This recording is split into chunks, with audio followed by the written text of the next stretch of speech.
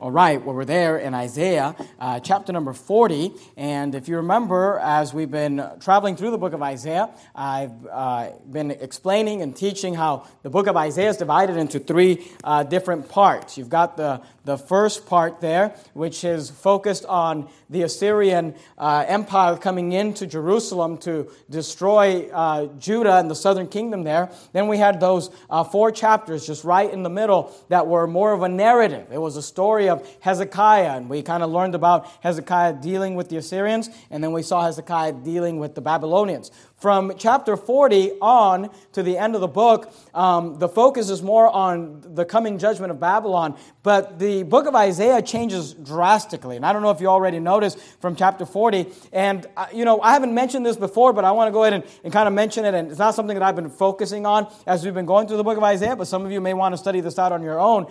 The book of Isaiah is referred to by some as the Little Bible.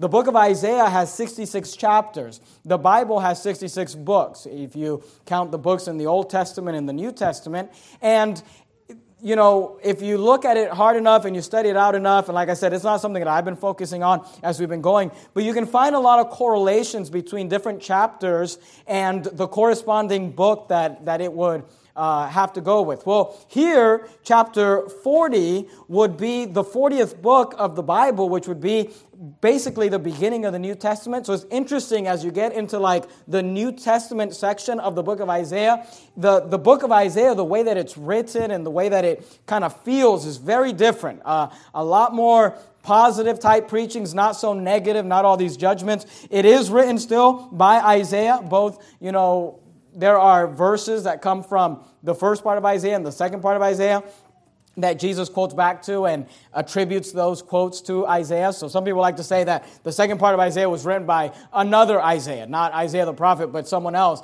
But that's not true because Jesus, of course, quoted from the entire book of Isaiah, and he said that it was Isaiah the prophet who wrote it. But I just want you to understand that the chapters are going to change from here on. And even this chapter has 31 verses, and there's just so many great verses in this chapter. To be honest with you, I could not figure out a way to preach this. I mean, it was just so much information to kind of go with. Sometimes, you cut things out and you focus on certain things and you try to apply it. I try to do my best to make a lot of application and things that you can go home and do with these sermons. But there's just so much info here that tonight what I'm going to do for you is I'm going to outline the chapter. I'm going to give you some sections and headings and kind of give you some information. So it might feel more like a Bible class, I guess, and that's good. I mean, every time we preach, we should be teaching the Bible, but maybe a little less preaching. I'm just going to give you kind of an outline from this chapter, and if there's something that interests you, then you can do some extra studying there on your own. But if you look at verse 1, and we'll see how far we can get into this chapter. I'm sure we can cover the whole thing,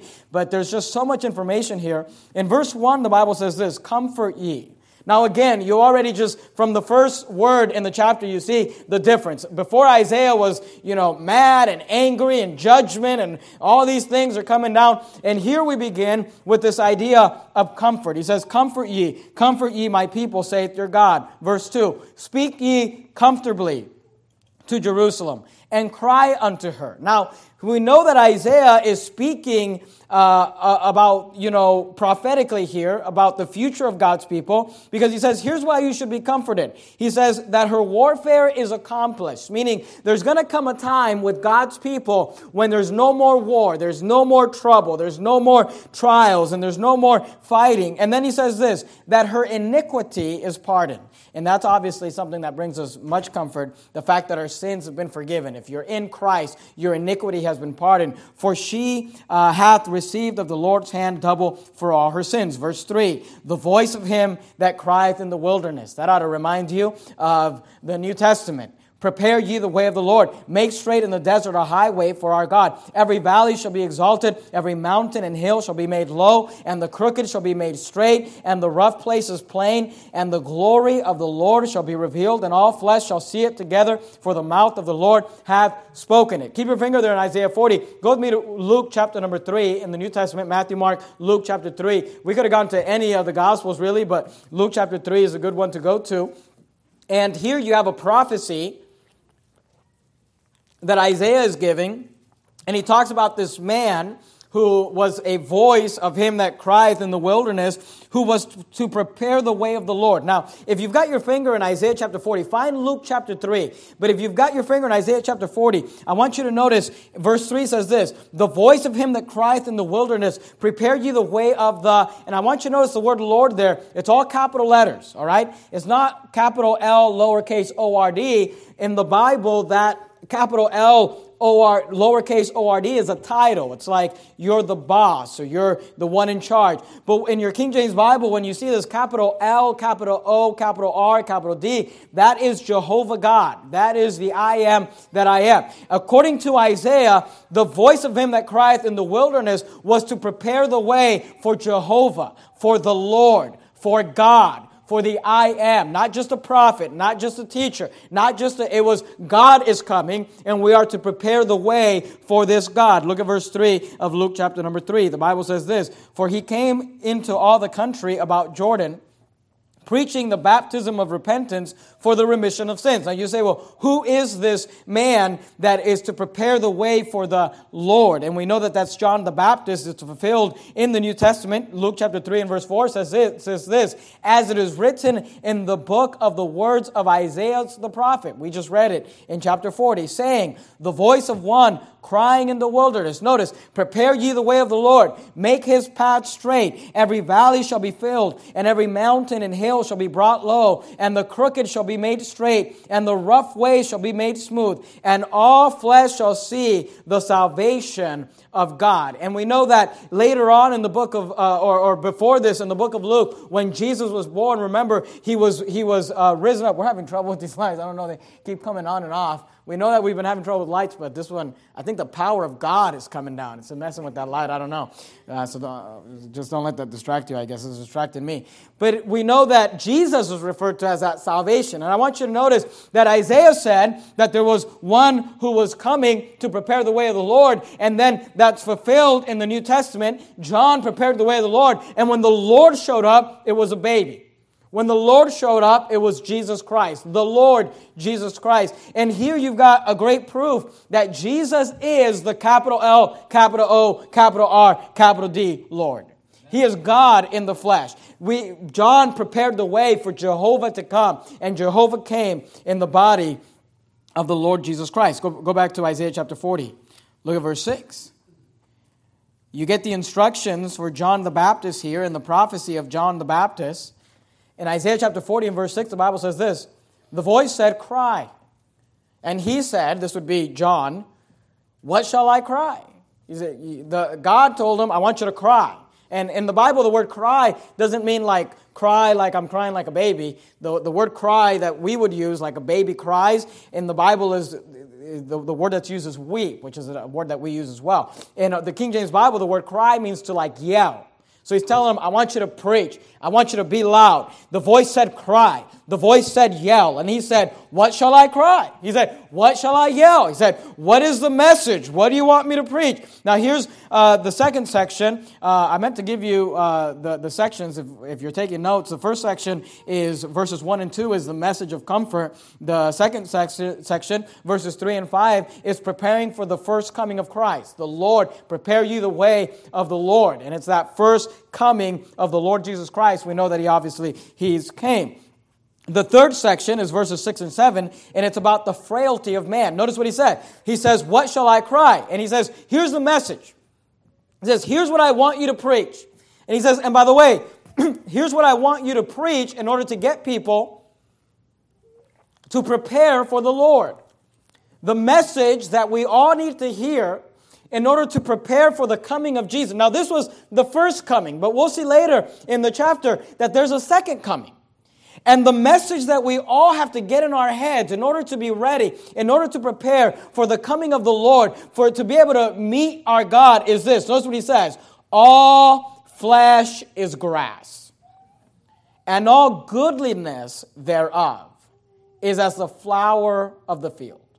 So he says, what do I preach? What do I teach? What do I tell people in order to prepare them and that they might be ready to meet the Lord when He comes? And he says, here's what you need to explain to them. All flesh is grass.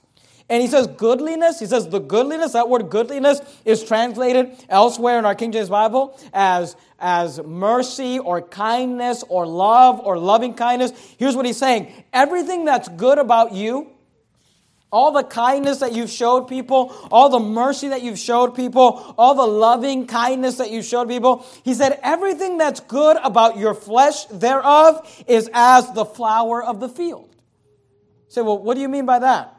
That all flesh is grass, and that everything good that we've ever done is as the flower of the field. Look at verse 7. The grass withereth, the flower fadeth, because the Spirit of the Lord bloweth upon it. Surely the people is grass. He said, the grass withereth, and then he says, the people, they are grass. They is grass, is what he said. He says, all flesh is grass. And look, there is nothing that will help us prepare for the coming of the Lord and the fact that one day we will meet God than to realize that our lives are frail.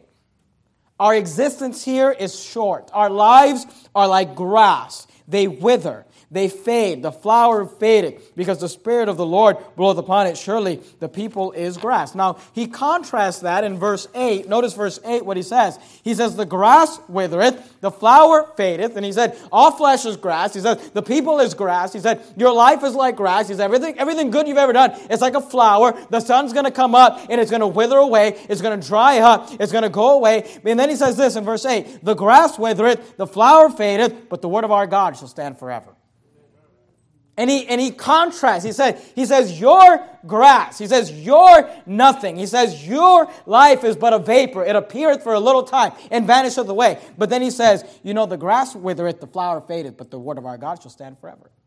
And this is one of the great verses that teaches us about the preservation of the Bible. He says, the word of God shall stand forever. And you got to understand this. And you got to come to a place in Christianity where you either believe the Bible or you don't. Because today we are taught by Christians that the Word of God is not around, that the Word of God has failed. It's gone away. The originals, they crumbled away. But here's the thing. God said, you will crumble, you will fade away, you will wither away, but my Word won't wither away. And today we're told the originals have withered away. And the Word of God is withered away. And all we have today is a copy of a copy, and men make mistakes with the Word of God, and it's translated by men, and blah, blah, blah. But listen, either you believe the Word of God when it says the Word of our God shall stand forever, either that's true, and today we have the Word of God because God said it will stand forever, or it's all a lie. It's all fake. It's a fairy tale. Go to Psalm chapter 12. Keep your finger there in Isaiah 40, Psalm chapter 12. Let me show you a few verses about the endurance of the Word of God. Psalm chapter 12 and verse 6, the Bible says this. Psalm chapter 12 and verse 6. The Bible says, the words of the Lord are pure words, as silver tried in the furnace of earth, purified 7 times. Verse 7. Thou shalt keep them, O Lord. Thou shalt preserve them from this generation forever. According to the Word of God, whose job is it to preserve the Word of God? See, people say, well, no, the Word of God was lost in the translations. The Word of God was translated by men, and they corrupted it, and they messed it up, and we no longer have the Word of God today. But according to the Bible, whose job is it to preserve the Word of God? Look at verse 7. Thou, talking to the Lord, thou shalt keep them, O Lord. Thou shalt preserve them from this generation forever. Go to Matthew chapter number 4. Matthew, we were there today, or earlier this morning, but let's look at a different verse that we didn't look at this morning. Matthew chapter 4. Matthew chapter 4. See, you need to understand this. And what I don't understand about the liberals today who say, we don't have the Word of God. It's not perfect. It's the Bible of the Month Club. And you just kind of use the NIV when it fits your agenda. And then you go to the New King James if I've got a verse that, fits my sermon better there. And I go to the, American Standard. And I just go to all these different Bible versions because, we don't really have the Word of God today. There's not one that is really the Word of God. But here's the thing. Here's what you got to understand. God said that it was His job to preserve His Word. Jesus said, Matthew chapter 4, look at verse 4. But He answered and said, it is written, man shall not live by bread alone, but by, notice what Jesus said, every word that proceedeth out of the mouth of God. According to Jesus, we need, He didn't say dynamic equivalence. He didn't say you need every thought, you need every concept, as long as you get the gist. See, these new modern Bible versions, they say, well, they're not a literal translation, but they're kind of giving you the thought. They're giving you the idea. They're giving you the concept. But that's not what Jesus said. Jesus said, man shall not live by bread alone. He didn't say by every thought, by every concept. He said by every word that proceedeth out of the mouth of God. See, we need an every word Bible.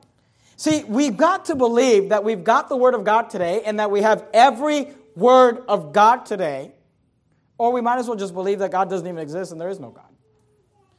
Go to Matthew 24, look at verse 35. Matthew 24, verse 35. You say, well, Pastor, that's kind of an extreme. We either have the Word of God today or God doesn't exist. I mean, why couldn't we have a God and just not have His Word? But you got to understand this. Go to Matthew 24, look at verse 35, then I'll explain my statement. Matthew 24, verse 35. Jesus said this, heaven and earth shall pass away, but my words shall not pass away.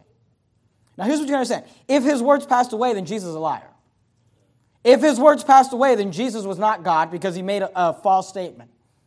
Jesus said, heaven and earth shall pass away, but my words shall not pass away. And here's what I don't understand about those who do not believe that we have the Word of God today. They believe that God has the power to inspire, to use men, fallible men, sinful men, and that the Holy Ghost was able to come upon them, and they were able to write in the original manuscripts and the original languages. They were able to write down the inspired Word of God. You're not going to find too many Christians out there who will disagree with the originals were inspired. The originals were the Word of God. The originals, God gave us His Word perfectly. But those same people will say, but then man began to translate those originals, and man corrupted them. But here's the silly thing with that argument, is God used men to write the original. If God was able to use a sinful man to write it, inspire it, and make sure that they wrote it right, don't you think that same God is powerful enough to make sure it's preserved throughout the generations? I mean, if God can use it, well, you understand, it was translated by sinful men. Moses wasn't sinful. It was translated by men who made mistakes. Yeah, like David. I mean, Paul was not sinless. So if God has the power to write His Word perfectly, inspired in the originals, then that same God has the power to preserve His Word. And by the way, He's the one that said it's His job to preserve His Word. And if it's not preserved, then God's a liar. And if it's not preserved, then Jesus is a liar. And people say, well, the Bible was written by man. Man would not write the Word of God. Man would not write the Bible. I mean, good night. Do you really think a man would sit down? Do you really think that if it was David's agenda, David decided he was going to write? Look, David would not write a book, and man would not write a book that tell all about our problems and all about our sins. If men wrote the Bible, you know what it'd say? It'd say man was good. It'd say man was great. It'd say you just got to have the power of positive thinking. It'd say exactly what every self-help book written by man out there says today. You're not perfect, but you're pretty good. And if you just try a little harder, you can be rich. That's what it would say. But is that what the Bible says? No, because it wasn't written by man. The Bible says you're a sinner, you deserve hell, you need to cry out to God for salvation. That message is not written by man. That message is written by God. And God is the one who said, the word of our God shall stand forever. So see, you got to understand. You got to believe. Do we have the word of God or do we not? And of course, we believe the Word of God is the King James Bible. I don't have time to go into all of that, and we've got DVDs you can watch and all that. But go back to Isaiah chapter 40. But there in verse 8, you find one of the greatest verses in regards to the preservation and the endurance of the Word. The grass withereth, the flower fadeth, but the Word of our God shall stand forever. Look at verse 9. O Zion, that bringeth good tidings. Now, good tidings, that phrase, good tidings, is translated in other parts of the Bible as gospel or the gospel. The word gospel means good tidings. In fact, in the book of Isaiah, in another passage of Isaiah, the words good tidings is used, and it is translated in the New Testament as gospel. Now, 1 Corinthians tells us that the gospel, the good tidings, the good news is the message of the death, burial, and resurrection of Jesus Christ. We know that taking that message to someone is good news, because guess what? You go to someone, you tell them, hey, you're a sinner, and you deserve to go to hell, and there's a place called the lake of fire, and you're going to spend eternity there, because the wages of sin is death, and it's not just the initial death, it's the second sin, death, being cast into the lake of fire. And people say, well, that's not good news. And then you say, but Jesus loved you, and God loved you, and He died on the cross to pay for your sins. And all you have to do is ask Him to save you, and He'll forgive you of all your sins. And people will say, that's good news. Now, here's what's interesting. Look at what He says in verse 9. O Zion, that bringest the gospel, that bringest good news. Look what He says. Get thee up into the high mountain, O Jerusalem, that bringest good tidings. Notice what He said. He says, if you're bringing good tidings, here's what I want you to do. Lift up thy voice with strength. Lift it up. Be not afraid. Say unto the cities of Judah, behold, your God. See, here's what He's saying. If you have good news, He says, with strength, lift up your voice. Don't be afraid. Don't be shy. Go out and tell. If you've got good news, go tell somebody. Exactly what we were preaching about this morning. Keep your finger there in Isaiah 40. Go to Ephesians chapter number 6. Ephesians chapter 6. After this morning's sermon, somebody came up after the service to ask me a question, and this is totally fine. I'm not picking on this individual at all. It was a fine question. I think it was a visitor. Someone has been here a couple times. And they said to me, well, I like the sermon, but, I was always taught that it was lifestyle evangelism. And they said lifestyle evangelism is where you just kind of live a good life. You just try to love people, and you love your neighbor as yourself, and you love God, and you just try to live a good life. And then people are going to see the way you live your life, and then that's going to cause them to want to get saved. And this individual said to me, what do you think about that? Does the Bible teach lifestyle evangelism, or what are we supposed to do? And I showed her for a few verses. Let me show them to you. Ephesians chapter 6. It's a good question. And some of you may be asked that question. Someone may ask you, why does your church go out there and confront people with the gospel? Ephesians chapter 6 and verse 19 says this. Paul said this, as for me. He says that utterance, the word utterance means a spoken word. He said that utterance may be given unto me. Notice what he says. That I may open my mouth boldly to make known the mystery of the gospel. When Paul talked about preaching the gospel, he said we need to make utterance. He said we need to open our mouth boldly, and we need to make known the mystery. He says soul winning and evangelism, fishing for men, is when we go and we open our mouths and we explain the gospel. Now listen to me. Your life better back up what you're saying. You go around and tell your friends all about Jesus, and they, see you strung out or drunk or whatever. Hey, they might not listen to you. Your life should match the message, but your life is not the message. The message is to open your mouth boldly and make known, the Bible says, the mystery of the gospel. Go to John chapter 1. John chapter 1, Matthew, Mark, Luke, John. See, in the Bible, you find one time only in Scripture, do you find a man coming to Paul and asking this question, what must I do to be saved?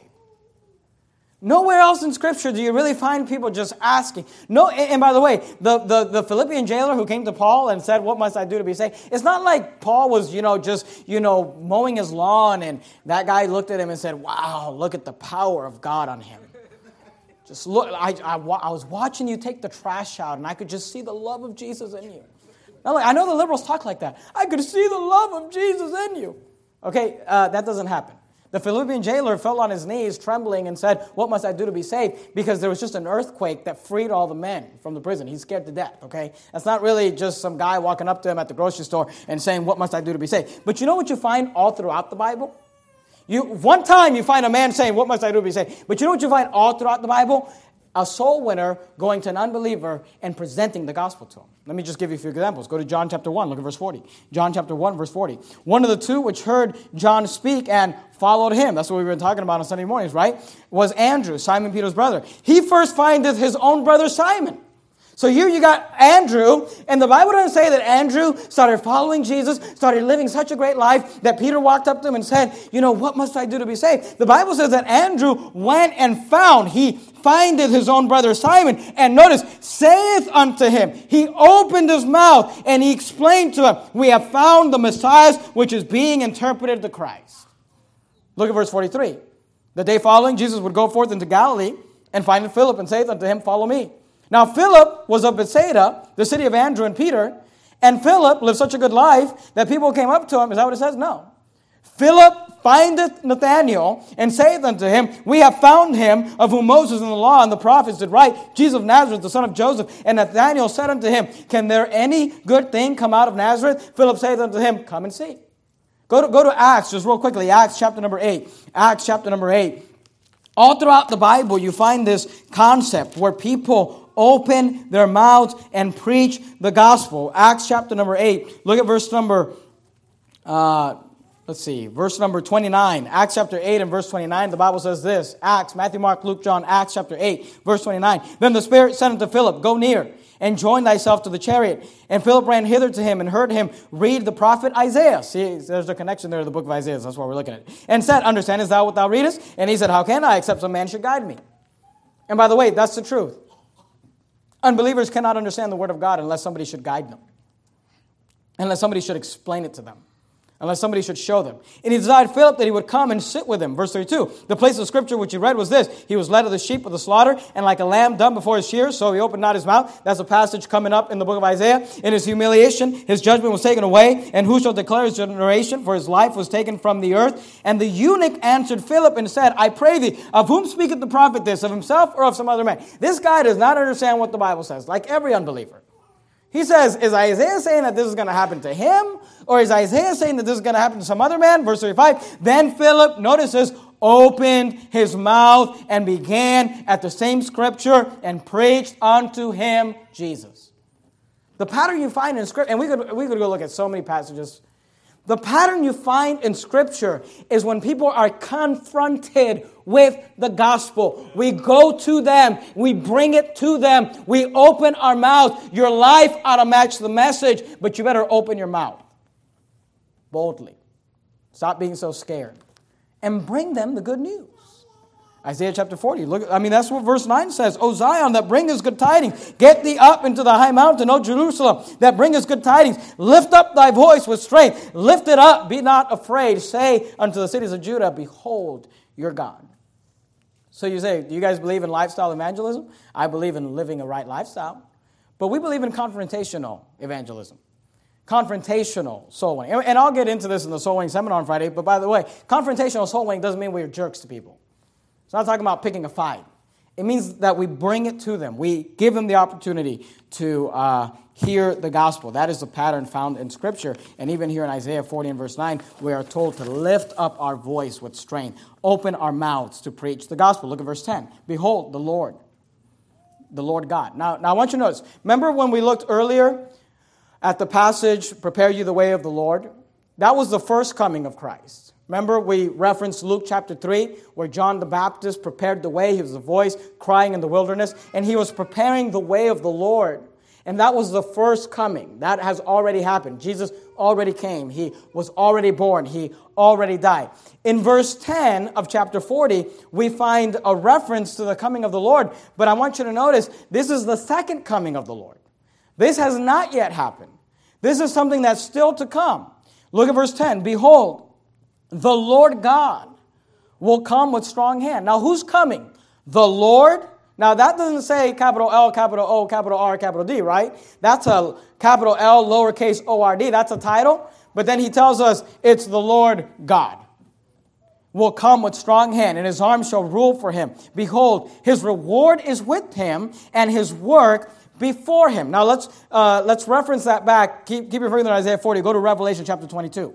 Revelation chapter 22. And I want to show you this just to show you got to be really careful about these prophetic books. Isaiah and Jeremiah and Ezekiel and Daniel and all these guys, they were preaching what they saw and what God told them to preach, but they did not really understand as much as we understand today.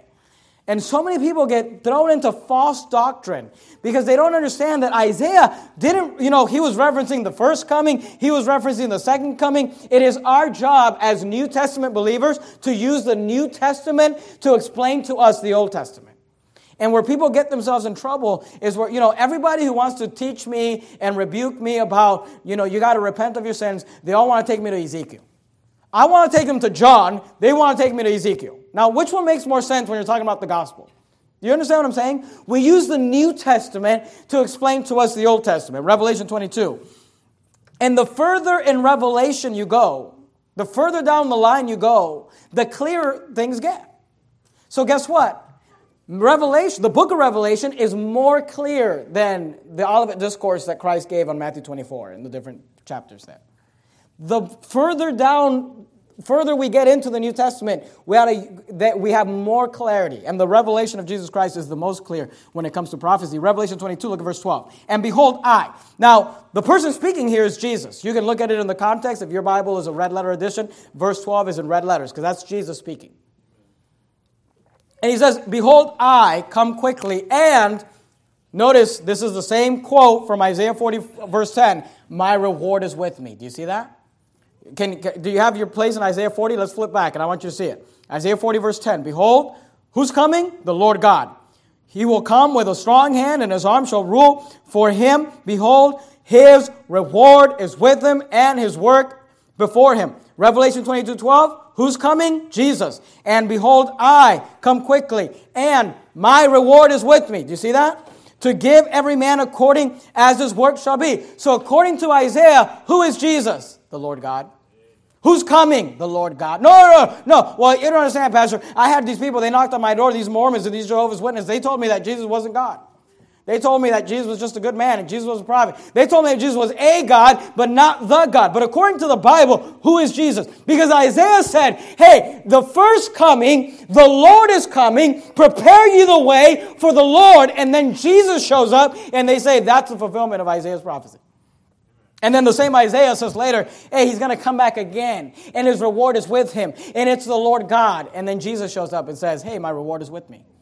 Because Jesus is God. And today there is an attack on the deity of Christ, and people want to say he was just a good man, he was just a good prophet, he did good things. No, he was not just a man, he was God in the flesh. He's the God-man. Look at verse 11 of Isaiah chapter 40. He shall feed his flock like a shepherd. He shall gather the lamb with his arms and carry them in his bosom, and shall gently lead those that are with young. And that's referring to the coming of Christ and how he will deal with us. Look at verse 12. On verse 12, we get into a different kind of section here in the chapter, and it all goes together, but I don't think I've been doing a good job at giving you these points. So for those of you that wanted to take notes, the first section, number 1, verses 1 through 2, was a message of comfort. Verses 3 and 5 was preparing for the first coming of Christ. Verses 6 and 7 was the frailty of man. Verse 8 was the endurance of the word of God. Verse 9 was the preaching of good tidings. Verses 10 and 11 was the second coming of Christ. His reward is with him, and he's coming to reward us for the work that we do. Verses 12 through 26 are the largest section in this chapter. And it's probably the funnest section. Is funnest a word? I don't know if that's a word, but it's the most fun section in the chapter. And I really like this section of chapter 40, verses 12 to 26. It's all about the greatness of God. Notice what the Bible says. Look at verse 12. Verses 12 and verse 21 and 22 are all about who is more powerful than God. He says, who hath measured the waters in the hollow of his hand? Here's what he's saying. When God measured the waters for the oceans and the lakes and the rivers and the seas, he took his hand, he poured some water in the hollow of his hand, and then he said, that's enough, and he put it on earth. That's the idea. He says, who hath measured the waters in the hollow of his hand? Here's what he's saying. Who other than God is able to, in the hollow of their hand, measure the waters for the earth? And notice, meted out, the word meted means measured, and meted out heaven with the span. Now the span, in those days, the idea was the span was the span of your arm. They would use their arms to measure things, And if I said to someone, I need it to be 3 spans long, they would say, well, what do you mean by that? And I'd use my arm to measure that. That was the span. And here what the Bible is saying about God is that when God measured the heavens, think about the universe, the infinite universe. He measured it by just taking out his arm like this and saying, it's big enough. And he meted out heaven with a span and comprehended the dust of the earth in a measure. Can you imagine that?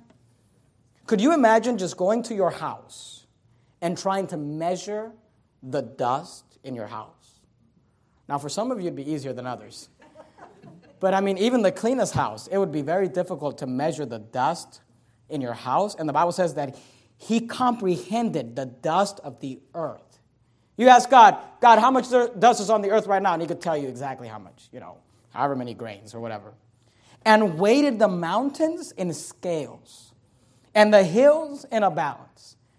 He could tell you Mount Everest weighs this much and tell you the weight. I mean, and what Isaiah's trying to tell us is God is great. God is powerful. God is big. He says his hand. He said he used his hand to measure the oceans of the earth. I was telling Brother David, we're out sowing. It makes me laugh because, these Pentecostals that want to preach that you can lose your salvation. We'll take him to John chapter 10 where it says, that no man can pluck you out of your Father's hand. They'll say, my Father, Jesus said, my Father which gave them me is greater than all, and no man is able to pluck them out of my Father's hand. And here's what the Pentecostals say. They say, well, no one can pluck you out of their hand, but you can walk out of their hand, out of his hand. And you compare that to Isaiah 40, that's a big hand to walk out of. I mean, you might want to start walking, you know what I mean?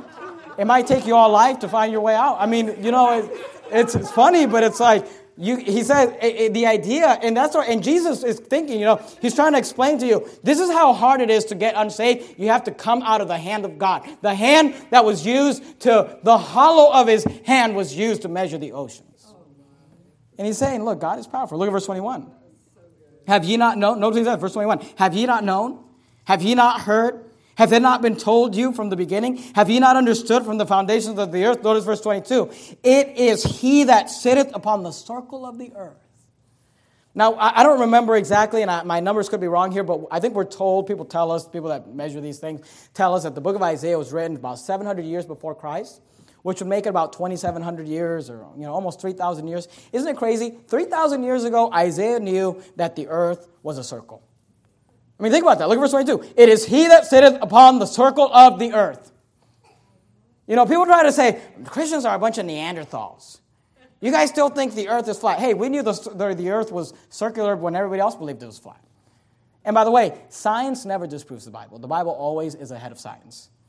It is he that sitteth upon the circle of the earth, and the inhabitants thereof are as grasshoppers, that stretcheth out the heavens as a curtain and spreadeth them out as a tent to dwell. He's saying, who is more powerful? Who is bigger? Who is badder? Is that a word? I'm using a whole lot of made-up words tonight.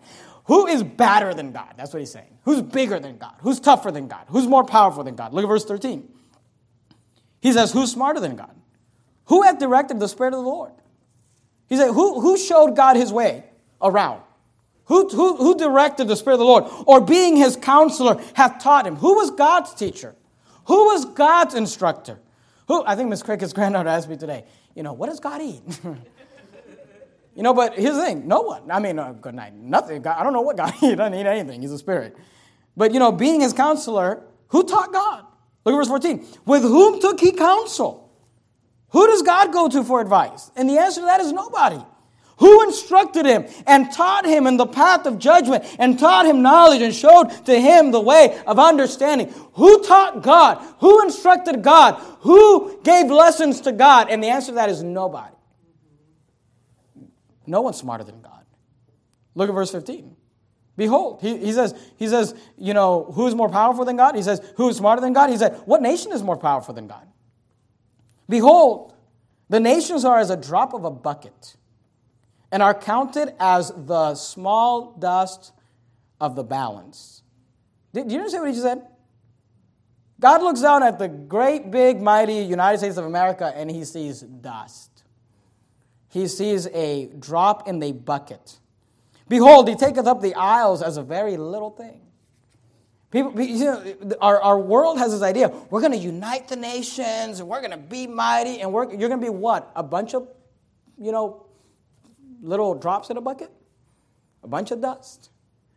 See, remember, he started this chapter with comfort, and we get all wound up, and we get all scared, and they're going to take away our liberties, and they're going to make us take this chip, and they're going to make us not, they're going to do all these things. Listen, what are you so worried about? God isn't worried about the nations of the earth. He says the nations are as a drop of the bucket. They are counted as a small dust of the balance. Behold, he take them up. The isles is a very little thing. Look at verse 16. And Lebanon. Now, if you've read your Bible, you know that Lebanon is a mighty forest. It's a very well-known forest in those Bible days there in that area of Israel, and he looks at this huge forest, and he says, and Lebanon is not sufficient to burn, nor the beasts thereof sufficient for a burnt offering. He said, if you burnt the mighty forest of Lebanon and offered it to God as a burnt offering, he says, it's not enough. He says, God is powerful. Look at verse 17. All nations before him are as nothing, and they are counted to him less than nothing and vanity. He said, God's not impressed with the countries, the nations, the power of the earth. He says, what idol is more powerful than God? And you got to understand, Isaiah's preaching to these people when a lot of these nations are into all these idols. So, of course, he starts jabbing at that. Look at verse 18. To whom then will you liken God? He said, look, he's explaining to them the God of the Bible. And he says, so who exactly is it that you're trying to say is like God? Or what likeness will you compare unto him? The workman melteth the graven image, and the goldsmith spreaded it over with gold and casted silver chains. He says, what are you trying to compare God to? He says, you want to melt metal, gold, and silver and turn it into a God? Verse 20, he says, he that is so impoverished, he said, the people that are poor, they can't even afford silver or gold, to make an entire idol out of silver and gold. He says, he that is impoverished, that he hath no oblation, chooseth a tree that will not rot, and seeketh unto him a cunning workman to prepare a graven image. He said, those of you that are fancy with your idols, he says, you go out and you get a big old idol made out of gold and silver. He says, but people that are broke, they just go find a nice tree and carve an image out of a tree. Now notice what he said. He says, he that is so impoverished, verse 20, that he hath no oblation, chooses a tree that will not rot. He seeketh unto him a cunning workman to prepare a graven image. And then he says this, that shall not be moved. He said, what he's saying? He's saying he wants somebody to do a good job with this tree because he doesn't want it to toddle. He doesn't want it to fall over. He wants it to sit nicely. Listen, if you've got to pay really good attention because this is my God and I don't want him to turn over, you've got a really weak God. And Isaiah's trying to tell these people, he's like, God is bigger than you can imagine. I mean, God is big. God is powerful. And you're trying to make God into this little image of an idol. And people say today, well, we don't worship idols today. But you got all sorts of Christians running around with a bunch of idols around their necks and chains. You want to put Jesus on a cross? Hey, God is bigger than that. God is more powerful than that. Look at verse 23. He says, what man is more powerful than God? He said, that bringeth the princes. Now here we're talking about positions of authority. He said, that bringeth the princes to nothing. There is no prince, there is no king, there is no president, there is no political leader that God is worried about. Say, God's not worried about Obama. God's not worried about Bush. God's not worried about Hillary. That bringeth the princes to nothing. He maketh the judges of the earth as vanity. Yea, they shall not be planted. Yea, they shall not be sown. Yea, their stock shall not take root in the earth. And he shall, now here's a reference back to the beginning of the chapter. He shall also blow upon them, and they shall wither. We're so worried about the, legislation passed in California. Look, God's not worried about any prince or judge. God says, I'm going to blow on them and they're going to wither. Remember verse 6? The grass withereth, the flower fadeth. The Spirit of the Lord bloweth upon it. Look at verse 7. Look at the last part of verse 7. The Spirit of the Lord bloweth upon it. Surely the people is grass. And he's referencing that in verse 24. He says, and he shall also blow upon them, and they shall wither, and the whirlwind shall take them away as stubble. He says, look, God is big. He says, who can you compare God to? Look at verse 25. To whom then will you liken me? Or shall I be equal? God says, who's equal to me? Who's like me, saith the Holy One? Lift up your eyes on high and behold, who hath created these things? See, God is the creator. He says, I created you. Who hath created these things that bringeth out their host by number? Now, in the Bible, especially in the Old Testament, when you're talking about host, it's usually a reference to the stars of heaven. And he says, he bringeth out their host by number. He calleth them all by names by the greatness of his might. He says, God knows how many stars there are out there. He knows the number of the stars, and he has a name for all of them. So if you thought it was a good Mother's Day present to call that number where you buy a star, and name it for your mom, that was a bad idea. God already gave it a name.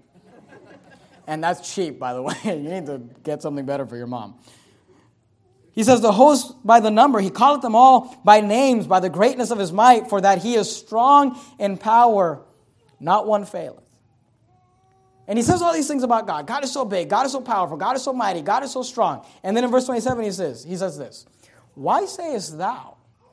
He said, if you understand how big God is not an idol. God is huge. He's enormous. He is powerful. Then he says in verse 27, why sayest thou, O Jacob, and speakest, O Israel? And I want to ask you this question. Why do we think this way? My way is hid from the Lord, and my judgment is passed over from my God. Why do we think that we can get away with sin? And, God didn't see me do that. God sees everything. God is all powerful. He says, why sayest thou, O Jacob, my way is hid from the Lord? Let's run a few verses. Go to Proverbs 15. We're almost done. Proverbs 15. Look at verse 3. Proverbs 15 look at verse 3. Proverbs 15:3. Proverbs 15:3. Proverbs chapter 15 and verse 3, the Bible says this. The eyes of the Lord are in every place, beholding the evil and the good. This is what's called, by theologians, the omnipresence of God. God is everywhere. God sees everything. God knows what you do. Your way is not hid from the Lord. He is bigger and more powerful than you. The eyes of the Lord are in every place, beholding the evil and the good. Go to Hebrews chapter 4 in the New Testament. Hebrews chapter 4, towards the end of the New Testament, you got Hebrews chapter 4, right before the book of James. Now, Hebrews chapter 4 and verse 12 is that famous verse about the Word of God. The Word of God is quick and powerful and sharper than a two-edged sword, piercing even to the dividing asunder of soul and spirit and of the joints and marrow, and is a discerner of the thoughts and intent of the heart. But in verse 13, the Bible says this, neither is there any creature that is not manifest in his sight. Here's what he's saying. There is no creature or creation that God doesn't see. There's not a creature that is not manifest in his sight, but all things are naked and open. Now don't miss this. Unto the eyes of him with whom we have to do. Say, what does that mean? Him with whom we have to do. That's a reference to the judgment. Because remember, Isaiah's prepared you the way of the Lord. Isaiah is preparing us for the day of judgment when we will meet the Lord. And he says, to get ready for the day of judgment, you've got to see yourself in comparison to God. You are grass, God is great. You are little, God is big. You will die, God's word will never even die. And then he says, and by the way, God sees everything you do. Neither is there any creature that does not manifest in his sight, but all things are naked and open unto the eyes of him with whom we have to do. The eyes of the Lord are in every place, beholding the evil and the good. He said, you can't hide from God. Go back to Isaiah chapter 40, look at verse 28. We'll finish up here in 5 minutes. Isaiah chapter 40, verse 28. Isaiah 40:28 says this, hast thou not known? Hast thou not heard? That the everlasting God, the Lord, the creator of the ends of the earth. I love how he throws them all in there. Everlasting God, the Lord, Jehovah, I am, the creator of the ends of the earth, fainteth not, neither is weary. God never gets tired. God never has to take a nap. There is no searching of his understanding. He giveth power to the faint. And to them that have no might, he increases strength. Even the youth shall faint. Here's what he's saying. God never gets tired. He says, even your young children get tired eventually. He says, even the youth shall faint and be weary, and the young men shall utterly fall. But they that wait upon the Lord shall renew their strength. They shall mount up with wings as eagles. They shall run and not be weary. They shall walk and not faint. I know that at Verity Baptist Church, we preach the Bible and we set the standard pretty high. And I know that if you say, I'm going to do everything that the Bible tells me to do, I'm going to be in church every time the doors are open, that means you are here Sunday morning, Sunday night, Wednesday night. And then we ask you to go soul winning, and then we ask you to give 10% of your income, and then we ask you to do this and do that, and we ask you to show up for work days, we ask you to join the choir and put your kids in the choir, we ask you to do all these things. And you say, well, sometimes I get tired. But there's a great promise in the Word of God that says that they that wait upon the Lord shall renew their strength. And they shall mount up with wings as eagles, and they shall run and not be weary, and they shall walk and not faint. And when you start getting tired, just claim that. And say, God, I'm trying to serve you. I'm not running away from the cops. I'm just trying to serve you. Will you give me strength? Will you renew my strength? Will you help me? You say, Pastor Manis, what do we take away from all of this? Here's what we take away from this chapter. God is great and you're not. Any questions? God is great, you're not, so don't get full of yourself. And if you need help, God can help you, God can strengthen you, and God sees everything you do. So prepare. We are to prepare for the Lord. You say, John prepared for the first coming, but we are to continue to prepare because Jesus is coming again. And even if he doesn't come in our lifetime, we will one day stand before God. The Bible says it is appointed unto men once to die, and after this, the judgment. So prepare your life and live your life in a way that you are ready to see the Lord in his glory. Let's bow our heads and have a word of prayer.